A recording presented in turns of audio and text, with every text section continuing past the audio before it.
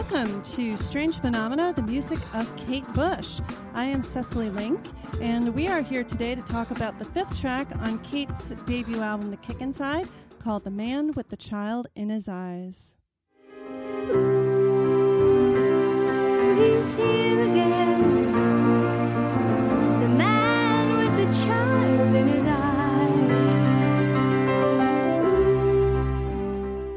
All right, so today on the podcast, we have Jason Taub, and I'm over here in Virginia, and where are you located in this great big country? I'm in Vancouver, Washington. We're right across the Columbia River from Portland, Oregon, in the beautiful Pacific Northwest.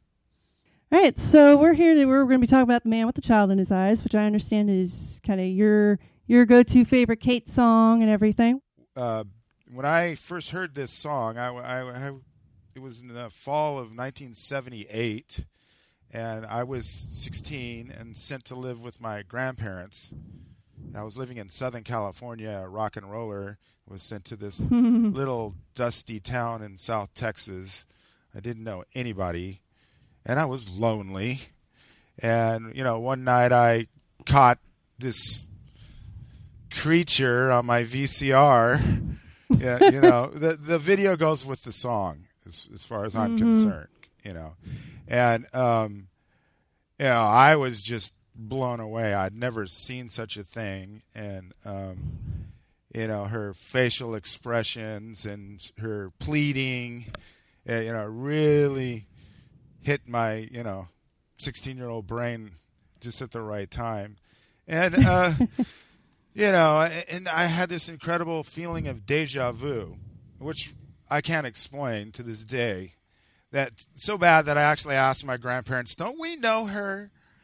And they're like, "Silly boy." So, and then I must have watched that video 100 times, and then my grandmother erased it. Oh no! For her football game. So she was lost. I went to the record stores and they didn't have any idea who Kate Bush was, And one night on Saturday Night Live, there she was. Ladies and gentlemen, my guest tonight has come all the way from England. This is her first time on American television. She's very wonderful. Will you please welcome Kate Bush?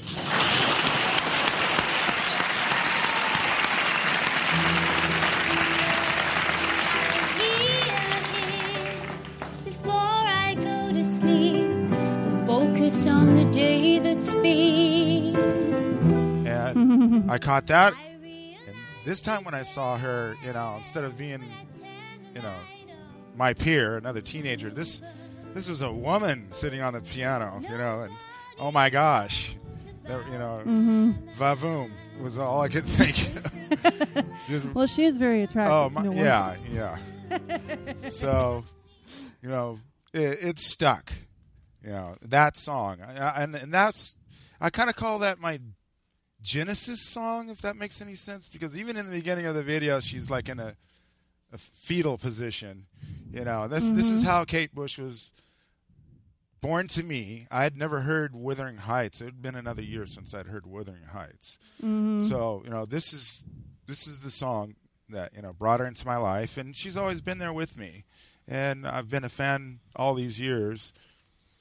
Sometimes I call myself the original Lonely American Kate Bush fan. For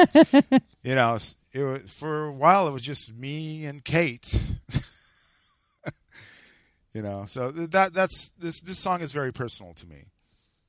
So those are some of my thoughts on this song. My personal thoughts on the song, I think it's one of the most beautiful songs she's ever composed. I think that the melody, I think it's a case of the melody and the words just fitting. It just fits together so well. Like she's got this beautiful yearning melody that goes with these equally yearning and beautiful lyrics. Oh, I mean, that's got to be a lucky guy. I'm serious. No wonder he has issues. The one that got away. Well, and certainly, like when I actually a little personal story I have with this song, like. I found the sheet music for it, and I brought it to my singing teacher because I thought it'd be fun to do this with my singing teacher, even though my voice is not quite as high as Kate's. Mine's a little bit lower than Kate's. But I brought this song to her, and my teacher had never heard of it. Most of the artists that her other students brought to her, like, people were bringing her Taylor Swift and Miley Cyrus and all the other pop people. And then along comes me, like, hey, there's this Kate Bush that I want to sing. And my voice teacher had never heard of her. Right. So she pulled up the song on YouTube. And afterwards, she said, this is really pretty, but it goes all over the place. And I said, and I'm like, well, but that's kind of why I like it. Right. She also said, is she British? And I said, yeah, she is. Why? And she said, well, because she says focus on the day that's been instead of been. Right. And that had never occurred to me. I'm like, whatever. I listen, maybe it's because I listen to a lot of British artists. I don't really notice. Well, so many British artists try their hardest to sound American. Yeah. She never did. And that's what I liked about her, is that she stayed true to who she was. She wasn't. She was like, hey, I'm not going to try and sing in a flat middle American accent like all these other British people do. I know. I am singing very English. So this song is, as time goes by, I'm sure it'll be known as one of her best songs. It's one of her greatest songs. It's pure. It's not a layered, put together, assembled song. It's just her and a piano, and it's a very pure song. There's no other song quite like it that I've heard. So it's one of her greatest songs. I totally agree. Yeah, it's certainly the one that when I got to it on The Whole Story, because that was like my first. That was actually the first CD of hers that I got. That one stood out to me. Yeah. So it's because it's catchy, but it's not like I'm gonna beat you over the head with this hook. Like, I would just get throughout the day, I would get that "ooh, he's here again" part like in my head. Well, I work in a auto shop environment, and they're playing rap and the latest Metallica or whatever, and I'll come up and I'll put this song in, and I get silence. People will stop and listen to the song. I've never been told turn that off. Yeah, it's a beautiful song. There's no denying it.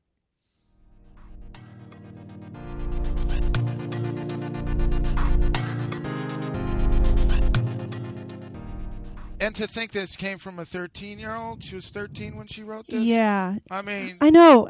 Seriously, like, on the one hand, I can kind of believe it because I'm a teacher myself. I actually teach homeschool kids. And a couple of my students are really precocious. Okay.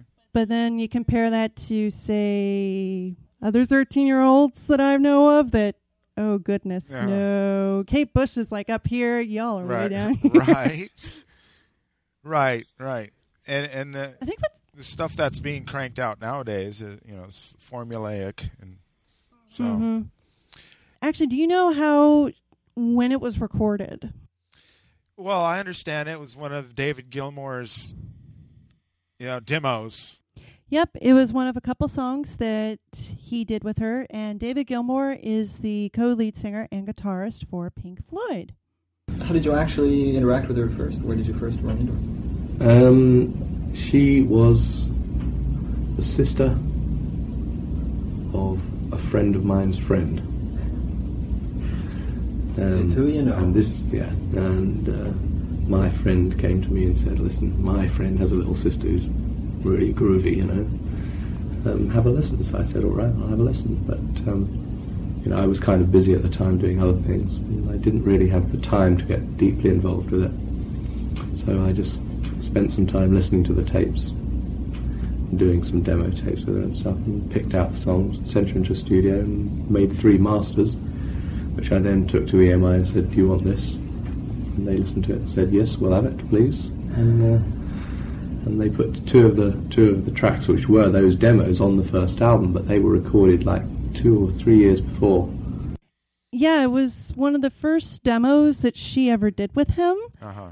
And I'm kind of curious. I really wish I'd love to know why they didn't re-record her vocals. Why they didn't take the original arrangement and then have her sing it a couple years later. Because that song and a saxophone song Right. were recorded at about the same time. And it sounds, her voice sounds different between that song and then Wuthering Heights. Oh, and everything else sure. around it. And I wonder if they didn't kind of make her sing in that high, paley voice through the whole, right. And I almost get the feeling that she kind of sort of didn't want to, because later on she did re-record Wuthering Heights with the way she wanted to. So that was like one of those, I suspect that was one of those details that she claims, she didn't have control of, and she wanted to wrestle complete control of her art for that very reason. She actually sounds younger on the later songs.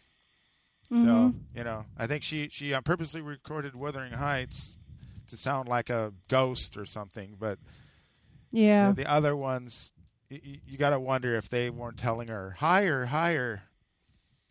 So, just a thought. And also, I think maybe some of it was that in the time that she got signed, because she got signed, and then they, depending on who you talk to, either they didn't know quite what to do with her, so they kind of kept her on so that she wouldn't go with a different record company, or what. That probably in that space of time between when she recorded Man with a Child in His Eyes and then all the other songs on the album, that's a space of a couple years. And when you're a teenager and you're singing, I mean, I know for personal experience, my voice changed between the time, like when I was 14 and I had never taken voice lessons before, and then when I started taking voice lessons 2 or 3 years later, it was a world of difference. Okay. And I guess she just kind of hadn't, found her vocal style, like her Kate Bush vocal style. Right. Well, like you can see it's there because she doesn't, because she doesn't pronounce her R's, and she says bean instead of Ben. Right. But like the Kate Bush vocal quality is not quite there yet. No, but it's beautiful still.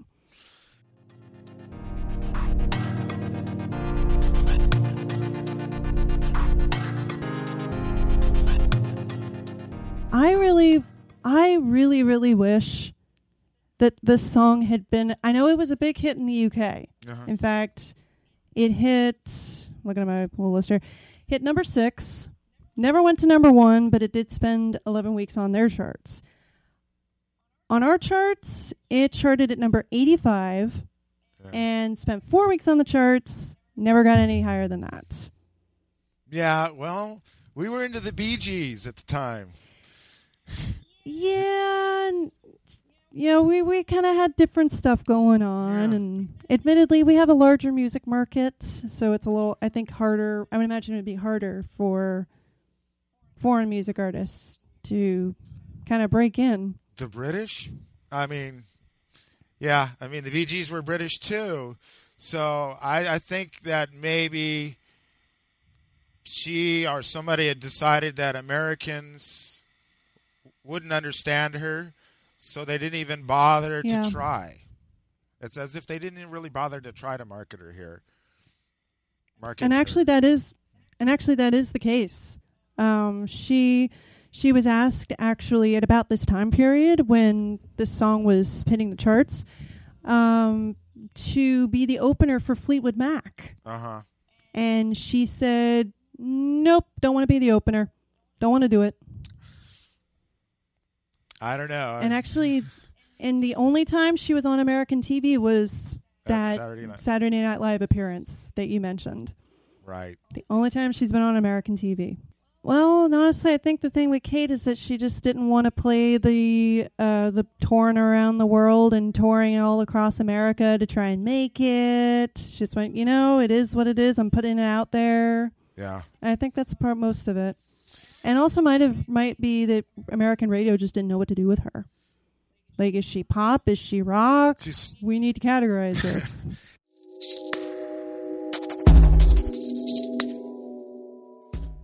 do you think the song's about? Because it seems a little enigmatic, I think. But what do you think it's about? Well, I think it's about being a child in your heart, and no matter how old you are, trying to maintain that childlike quality, and and I am accused of this quite often by my wife. She says she doesn't have 2 kids, she has 3 kids.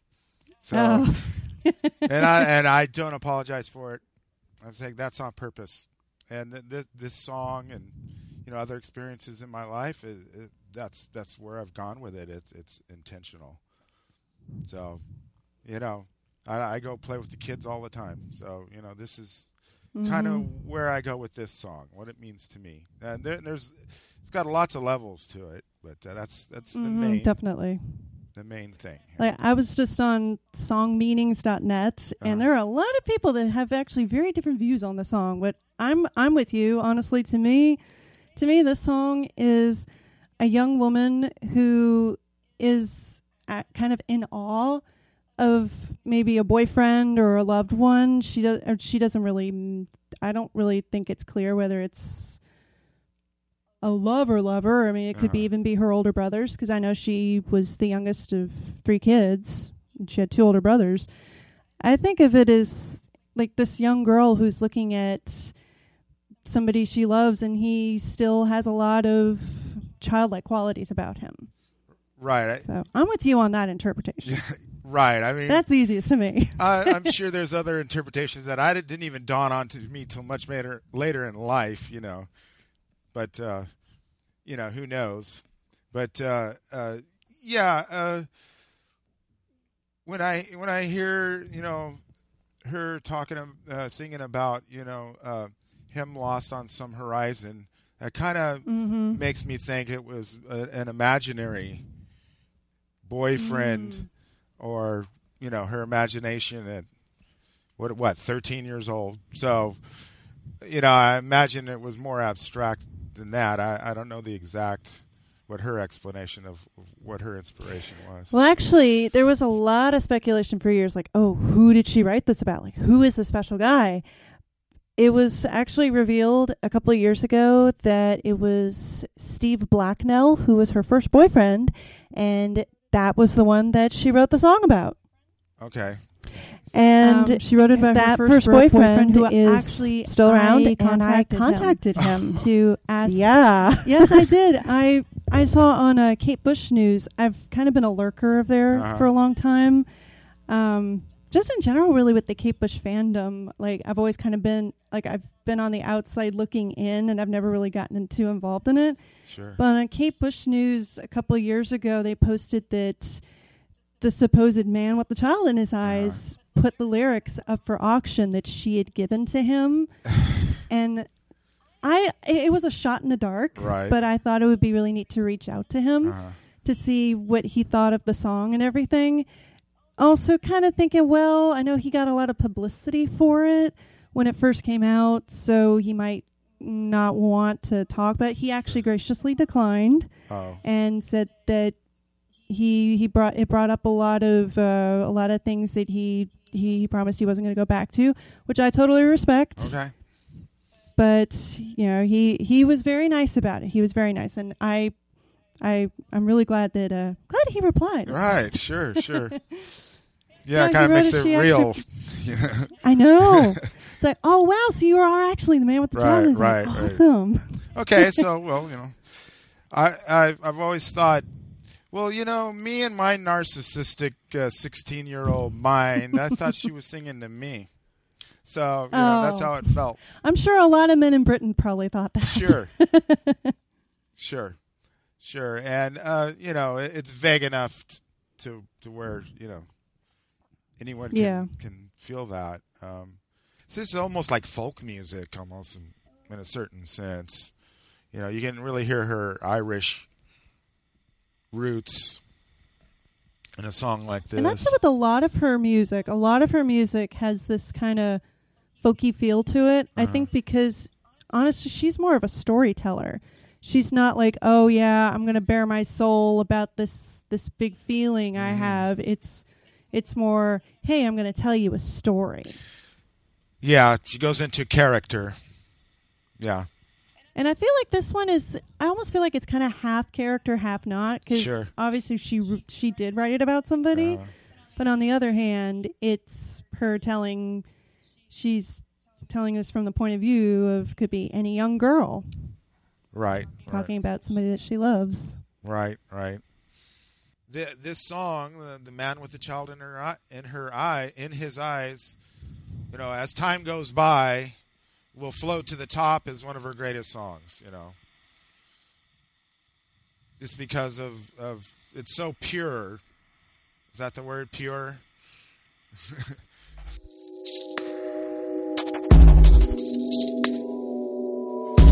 This song, I also think of as Peter Pan. Sometimes I never thought of that, but you're right. I think of him coming to the window and visiting a young girl as someone who is perpetually young. So that's another level I've thought of this song. It's as if she's describing Peter Pan. And it's funny because on the album after this, on Lionheart, she does In Search of Peter Pan. Right. So I also I think what I especially like about this song, I don't know if you've noticed this, but I like how sensitive she is about men. Because I can't think of a lot of female singer-songwriters who aren't always, oh yeah, that man did me wrong. Right. But instead, she seems to not. This song, I think, it's one of the many songs I think she has in her canon where she's talking about male and female relationships, and it's not negative. Right. It's just, here it is. This is what it is. Yeah. Correct. And it's this, I see men as these wonderful creatures who still have a little bit of a childlike quality about them. Sure. Yeah, because and it's not, oh, that man did me wrong. Right. Well, I get a lot of eye rolls from my wife of the silly things that I do, and there it is. She's same with my husband. Not the person. Sometimes I'm like, oh, honey, why are you doing that? Right. So yeah. That's the moral, if there is a moral to this song, and that it's not to be childlike. It's the way to go. The happy Buddha. You got to be. I know. You find that child inside, because you don't want to find yourself at the end of your road going, oh, I forgot to enjoy the ride. So. Yeah, actually, she says here, this is from a Self-Portrait, 1978. The inspiration for the man with the child in his eyes was really just a particular thing that happened when I went to the piano. The piano just started speaking to me. It was a theory that I had had for a while that I just observed in most of the men that I know. The fact that they are little boys inside, and how wonderful it is that they manage to retain this magic. I myself am attracted to older men, I guess, but I think that's the same with every female. I think it's a very natural, basic instinct that you look continually for your father for the rest of your life, as do men continually look for their mother in the women that they meet. I don't think we're all aware of it, but I think that is basically true. You look for that security that the opposite sex in your parenthood gave you as a child. Hello? Hello? Hello? Who are you? David Lang. Hello, David. What's your question? One of your songs, The Man with a Child in His Eyes? Yeah. I want to know what the meaning of the song's about. Oh, well, it's something that I feel about men generally. Sorry about this, folks. That a lot of men have got a child inside them, that they're more or less just grown-up kids. And that it's a very good quality. It's really good because a lot of women go out and get far too responsible. And it's really nice to keep that delight in wonderful things that children have. And that's what I was trying to say, that this man can communicate with the younger girl because he's on the same level. And I do once kind of agree with that. Mom hits, there's a change. And certainly, some of my friends that are already having kids, like the wife is very serious. So Sure. why are you doing this other thing, this other little hobby? And I'm going, but he enjoys doing that. Right. It's okay. It's okay. Yeah, yeah. Like, my husband loves video games. Like, he and his friends, they get together online and they play video games. And I know some of my friends, because some of my girlfriends are married to some of the guys that play with my husband, and they get a little grumpy at them, like, oh, he's always on playing video games, rah, even though they're not playing it all the time. But as for me, like, I love that my husband still loves video games. I don't think of that as a childish thing at all. I know a lot of people do. But, you know, you got to have some sort of hobby, and why can't you still enjoy doing something that you enjoyed when you were a kid as an adult? You know, I mean, that's just kind of how I see it. What really gets me, and just like the whole thing on the her first album, how mature a lot of those lyrics are. Yeah. Like, I do teach some students who probably do kind of think on her level, but I know I wasn't like that when I was 13. No. Yeah. She kind of makes me think, like, this song, like, makes me think of, like, hey, this is like the really interesting girl who sits in the back of the class, who doesn't really say much, but she's always noticing things. Right. And it kind of like, validates she would be the kind of person I would want to be friends with. Sure. Like, hey, you seem like a really cool person. Hey, you want to hang out? Right. The weirdo. She's a weirdo. I know. She's a good kind of weirdo. Sees things.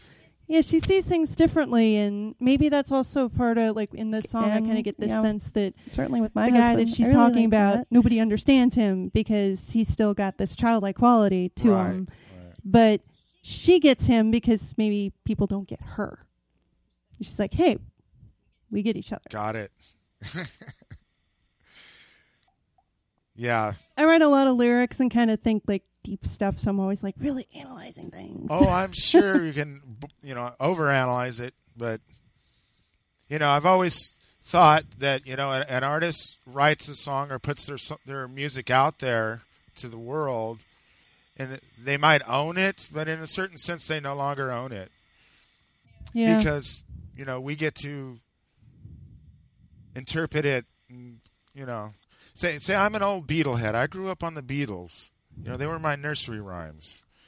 And, everybody knows we all overanalyze the lyrics of the Beatles. And they themselves are like, they're just songs. Mm-hmm. So, and you can do this with Kate for sure. That's why I like her so much, is she's just as ambiguous enough to where we can do this with her music, as we can say, hey, it means this and it means that, and put our own interpretations into it. Where so many other artists, it's about a guy or about a girl or a woman, and it's pretty can't go that far with it. But with her music, you can go deep. As far as you talk about the song going all over the place. Mm-hmm.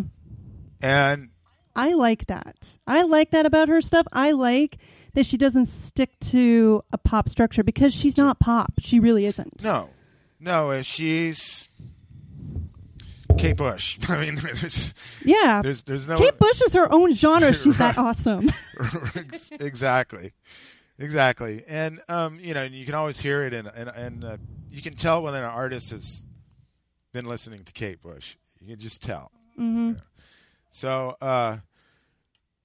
but what I was going to say is, as far as the song going all over the place, that's really where the emotion is, if you know what I mean, because she takes you way up high, and her facial expressions, like I say, the video goes with the song. And then she takes you really into the gut with the lows, and with the bean, and without that, it would be much more flat of a song. So I think that's kind of how the hook that she gets us with on that song. Yeah. Just kind of like, taking you for a little roller coaster ride of ups and downs with the range. And that's part of what I like about her music is that she does that. Yeah, yeah. It almost makes it feel like I also kind of got this feeling of this song kind of almost being like a Broadway kind of song because it does go up and down like a lot of musical theater songs do because they're going with the emotion of the person who's singing. Yeah, as do a lot of her songs. Yeah. This song, if I was to, this is one of the songs. If I was to try to turn somebody on to Kate Bush who didn't know anything about Kate Bush, this would be one of the first songs that I would break out. Me too. Because how can you say it's not a beautiful song? Nobody can say. A lot of her songs are weird, and you have to takes a while to sink in. But this one hits you right off. As soon as you hear it, yep. And and if you can't hear it, I don't know. Right. Clean out your ears. Right. So this song stands up to any song out there. So I agree. Song, not just any Kate Bush song, any song. Yeah, I don't know if you've heard her demos online. You mean the Kathy demos? Yeah. Yes. So she's a natural. She has a beautiful voice, untrained. So there does seem to be a line that she crossed. It's an ever-evolving voice. I mean, oh yeah. I mean, even now, like it almost like listening to her on her first album, and then say listening to Before the Dawn. It's almost not even the same singer. No, it's not. It's not. And because her voice is so much lower. Right. Right. I mean, someone told me that she sounded like Mrs. Doubtfire. If you know what that means. Well, I don't quite know about that. Right. But I kind of call it like a buttermilk sound. Does that make any sense to you? I think it makes sense, yeah. Yeah, that, if you're not a Kate Bush fan and you sit down and listen to, the first couple of the Act 1 vocals, you gotta get used to the water. It's a little odd to the ear, as Kate always has been. But I love it, of course. To me, but being a longtime fan, I'm sure that I'm singing it through skewed ears. But by the time she gets to the third act of Before the Dawn, I mean, her voice is just ambrosia to me. So, I'm not trained musician, and I don't know much about music. Only instrument I can play is the radio. But, I like what I hear. So I know what I like.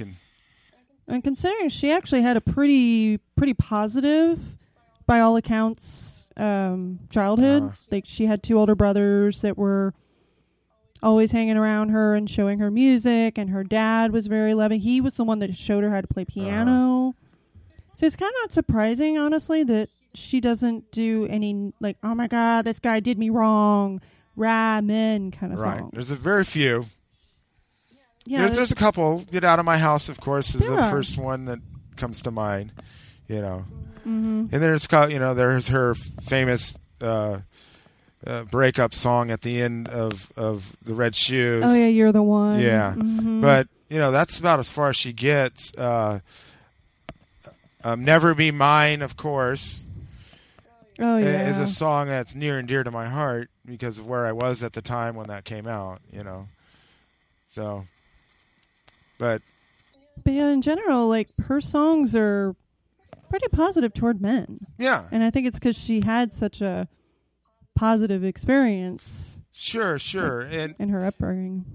And, running up that hill, deal with God, directly relates to that, and that she's not even saying, you don't, I wish you could sympathize with me. She's saying, let us both exchange places, because she wants to see where the man is coming from as well as. It's not like she's demanding that the man see where she's coming from. She's she's honestly saying she wants to see things as also as how he does. Yeah. Right. So yeah, not a lot of female singers or songwriters do that. No. It's usually like Lorde. Right now we're playing a lot of that new Lorde album and Greenlight. That whole album is about a bad breakup, really, if you listen to it. I've had to listen to that one because I'm still listening to her first one, which I really, really like because it is so unique. Oh yeah. And of course she cites Kate Bush as her inspiration. And I can hear that because both of them kind of have this very mature way of looking at things and a very, very wonderful sense of metaphor, which is mainly what struck me about Lorda's first album. That I went, hey, this is... Right. And even in her videos, she uses the facial expressions and, I can tell, I can see the Kate Bush influences all over. Maybe it's me, but a lot of these artists do claim her as an inspiration. So, and of course, the big one is Tori. Yeah. Because I don't know if you're really familiar with Tori Amos. Sure. I don't understand why the two of them get lumped together than the fact that they play piano and they're a little bit different. They have very different approaches to their music. Yeah. Like Tori is much more personal. Mm-hmm. Kate is more of a storyteller. Right, yeah, Tori, she's singing about herself and her own personal experiences, right? Where Kate is coming up with a character and putting herself into a character's, you're supposed to, it's not necessarily Kate. It's she's singing about, this character, So, but sometimes we wonder, we always, she'll say it's not her, but we're like, come on, we can feel you, Kate. Yeah. Well, especially on this song, I know she's projecting and she's probably trying to project a character, but I feel like it's more her. Sure. Of course it is. Well, and because it's just too close to the heart, to Wuthering Heights.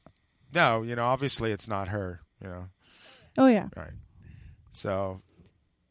And maybe even that whole album is one of her most personal albums because she wrote it as most of those lyrics as a kid. But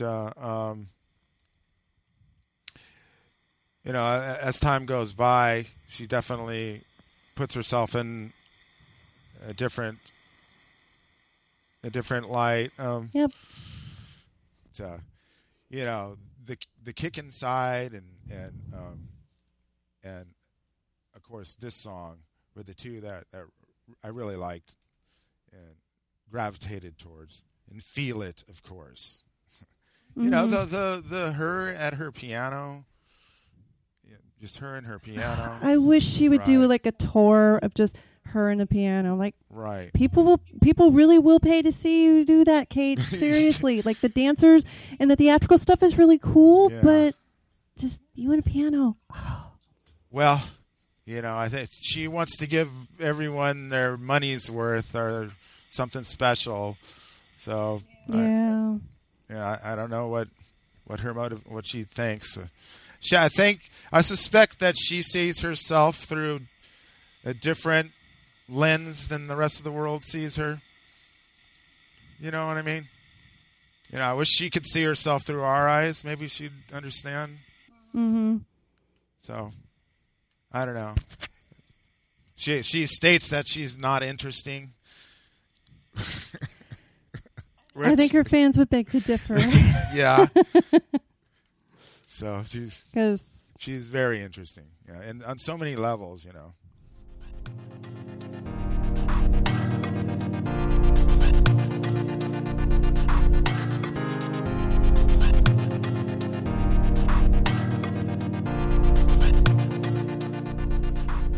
the single version of the song is not that much different from the album version, but they inserted at the beginning, there's a part that says, he's here. Yeah, yeah.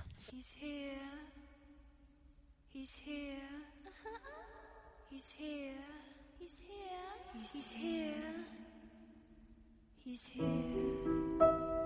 Right, which is cheesy, but at the time, Yeah, sure. It's a little cheesy, but it's sweet. Right, yeah.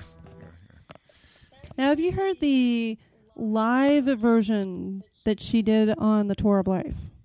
Yeah. She did the Tour of Life. I've seen the full version on YouTube. Yeah.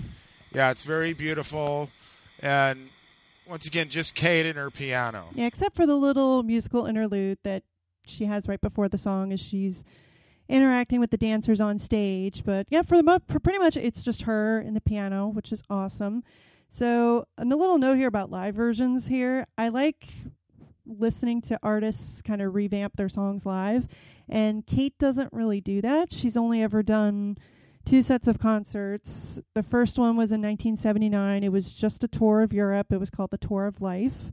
At the time, I would think it was just called the Kate Bush Tour, but over time it's been called the Tour of Life. And then she did a set of shows in 2014, known as Before the Dawn. And she didn't do this song on her Before the Dawn. She just stuck with Hounds of Love through The Red Shoes a little bit and Ariel, which were her later work. It would have been interesting to hear her sing this in 2014, but alas, we do have her singing this live in 1979.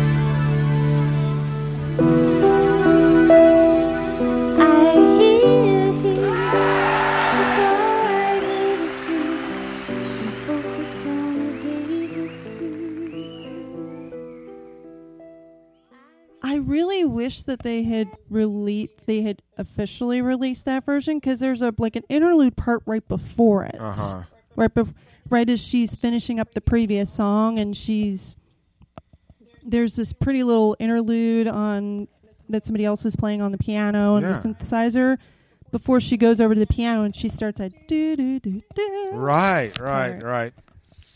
I'm like, oh, that's really cool. I like that she kind of switched that up when she did it live. That whole Tour of Life, it almost reminds me of like Cirque du Soleil. I mean, it has like this, circus, almost circus feel to it. And did she invent that?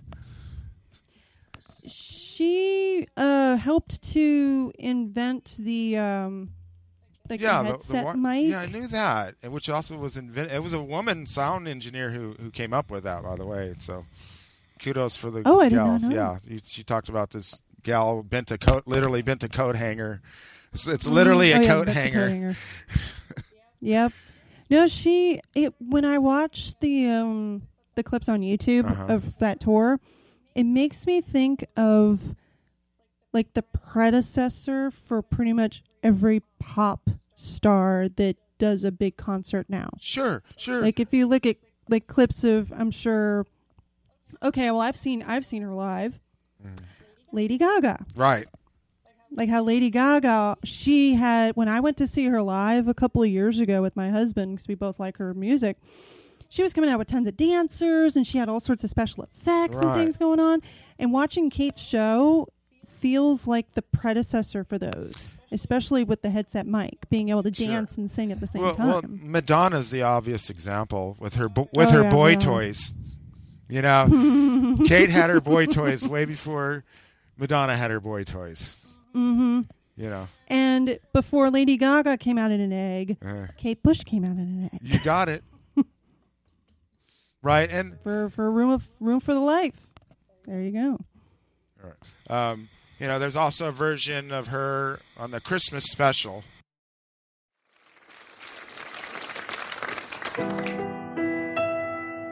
I hear him before I go to sleep and focus on the day that's been. That's really, really sweet. And then the Saturday Night Live version is very beautiful, and Paul on the piano is just wonderful. That that's one of my favorite versions. You know, her voice is completely different on that one. But no, because that was recorded, when she was 15, and at this point in 1978, 79, she's 20. Yeah. Nobody knows about my man. Nobody knows about my man. They think he's lost on some horizon. They think he's lost on some horizon. Suddenly I find myself listening to a man I never known before. To me, when you talk about it being a different person, that was my first expression. First thought is that's not her, but then I was thinking she was going to be a 16-year-old, but by the time the song was over, so thank God for VCRs back then. The video was huge with me. I used to record. That was before MTV, but I used to record music all the time and make my own custom recordings on my Sony Betamax. And cool. Yeah, so those tapes are long gone forever. Yeah, I know a lot of collectors and people on the fan sites, they still have their old video recordings, and like how. No, I know I still have a lot of my VHS tapes, and honestly, a lot of them I need to a lot of them I need to convert to digital so I can, because we have a media library, my husband and I, that we put all our VHSs and everything into. Yeah, I'm afraid to play them because they might get eaten.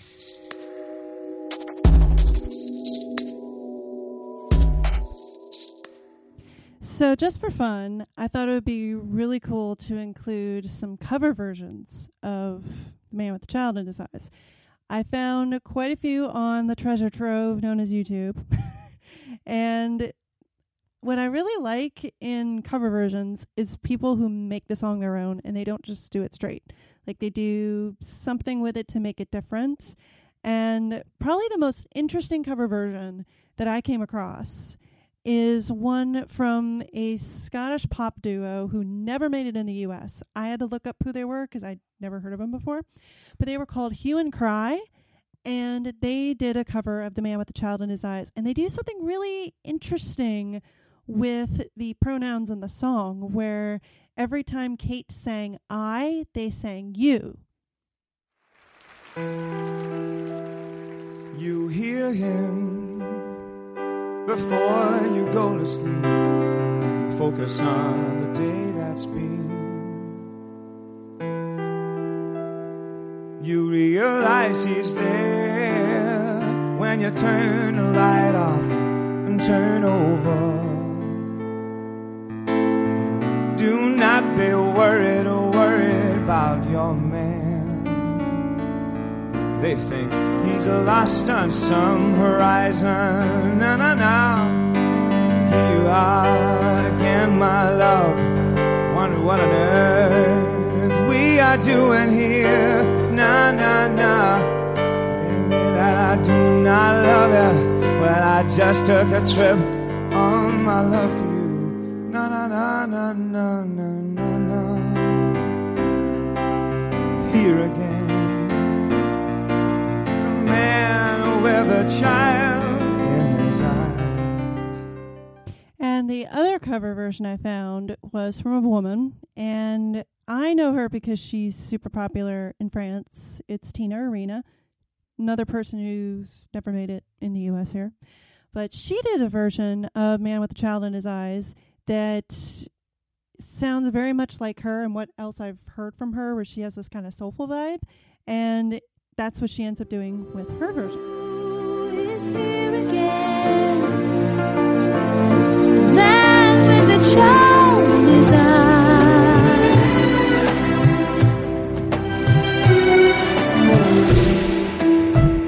He's very understanding and he's so aware of all my situations. And when I stay up late, he's always waiting, but I feel him hesitate. Oh, I'm so worried about. Now, another version that I found was from an Italian singer named Zenima, Zenima. I don't know anything about her except that she's an Italian singer, and she did an Italian adaptation of Man with a Child in His Eyes, but she called it Domani dimenticherai, which means tomorrow you'll forget. And I don't understand enough Italian to capture every word she's saying, and I tried looking at the lyrics like to compare what Kate sang versus the Italian version, and I couldn't find anything. But the couple of words that I did catch made me realize that I think this is more of an adaptation rather than a direct translation of what was sung. But it was really interesting to hear this melody in Italian.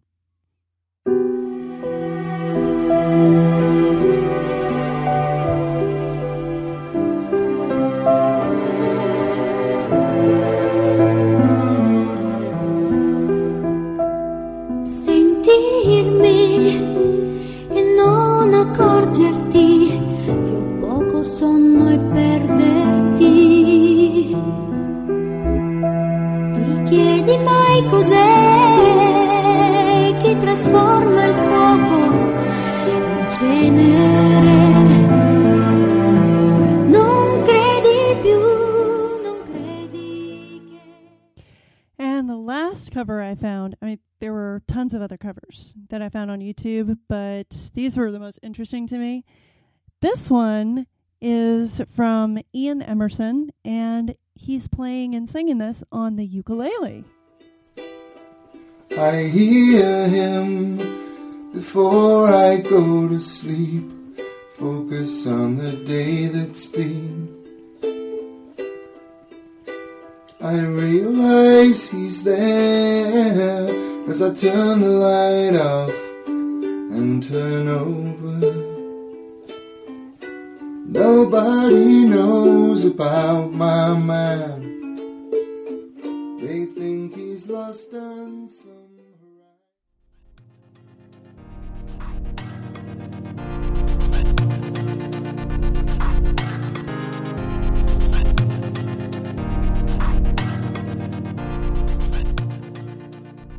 Yeah, I think we pretty much talked about everything. I'm looking at my show notes and everything.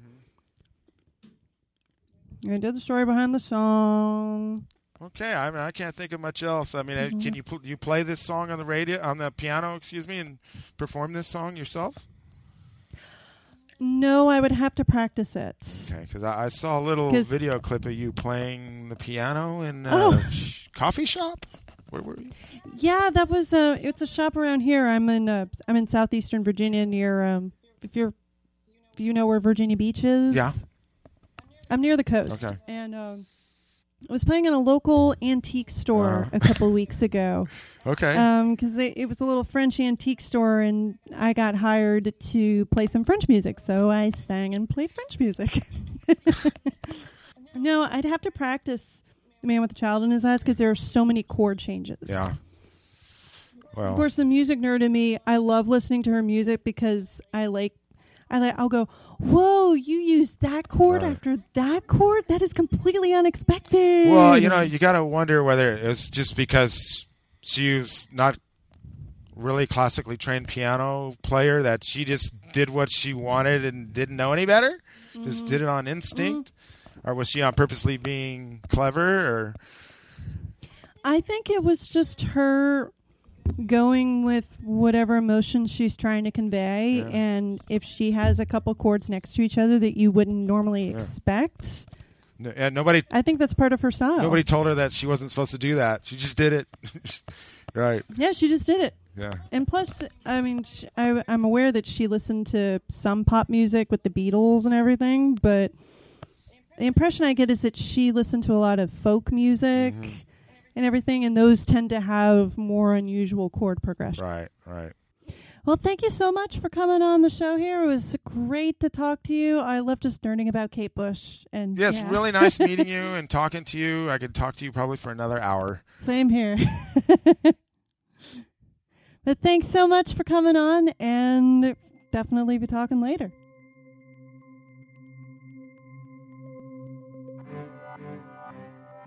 If you have an absolute favorite Kate Bush song, or you know something about this week's song that we didn't get to, follow me on Twitter at StrangeKateCast, or email me, KB, that's B as in boy, kbcast@linkmedia.com. And if you want to talk about a favorite Kate song or songs with me on a later episode because you're just dying to talk about it with a fellow fan, definitely email me or tweet at me. I would love to hear from you. See everybody next week.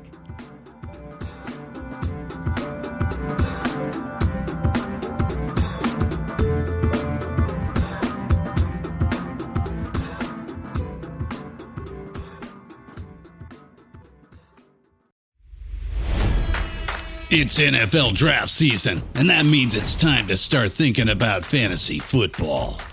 FantasyPoints.com features industry-leading experts and prognosticators using proprietary hand-charted data to help you score more fantasy points. FantasyPoints.com is the place to go for whatever kind of fantasy football you play. Whether you play fantasy football, daily fantasy sports, or do a little bit of everything, Fantasy Points has the meticulously researched content to guide you to victory.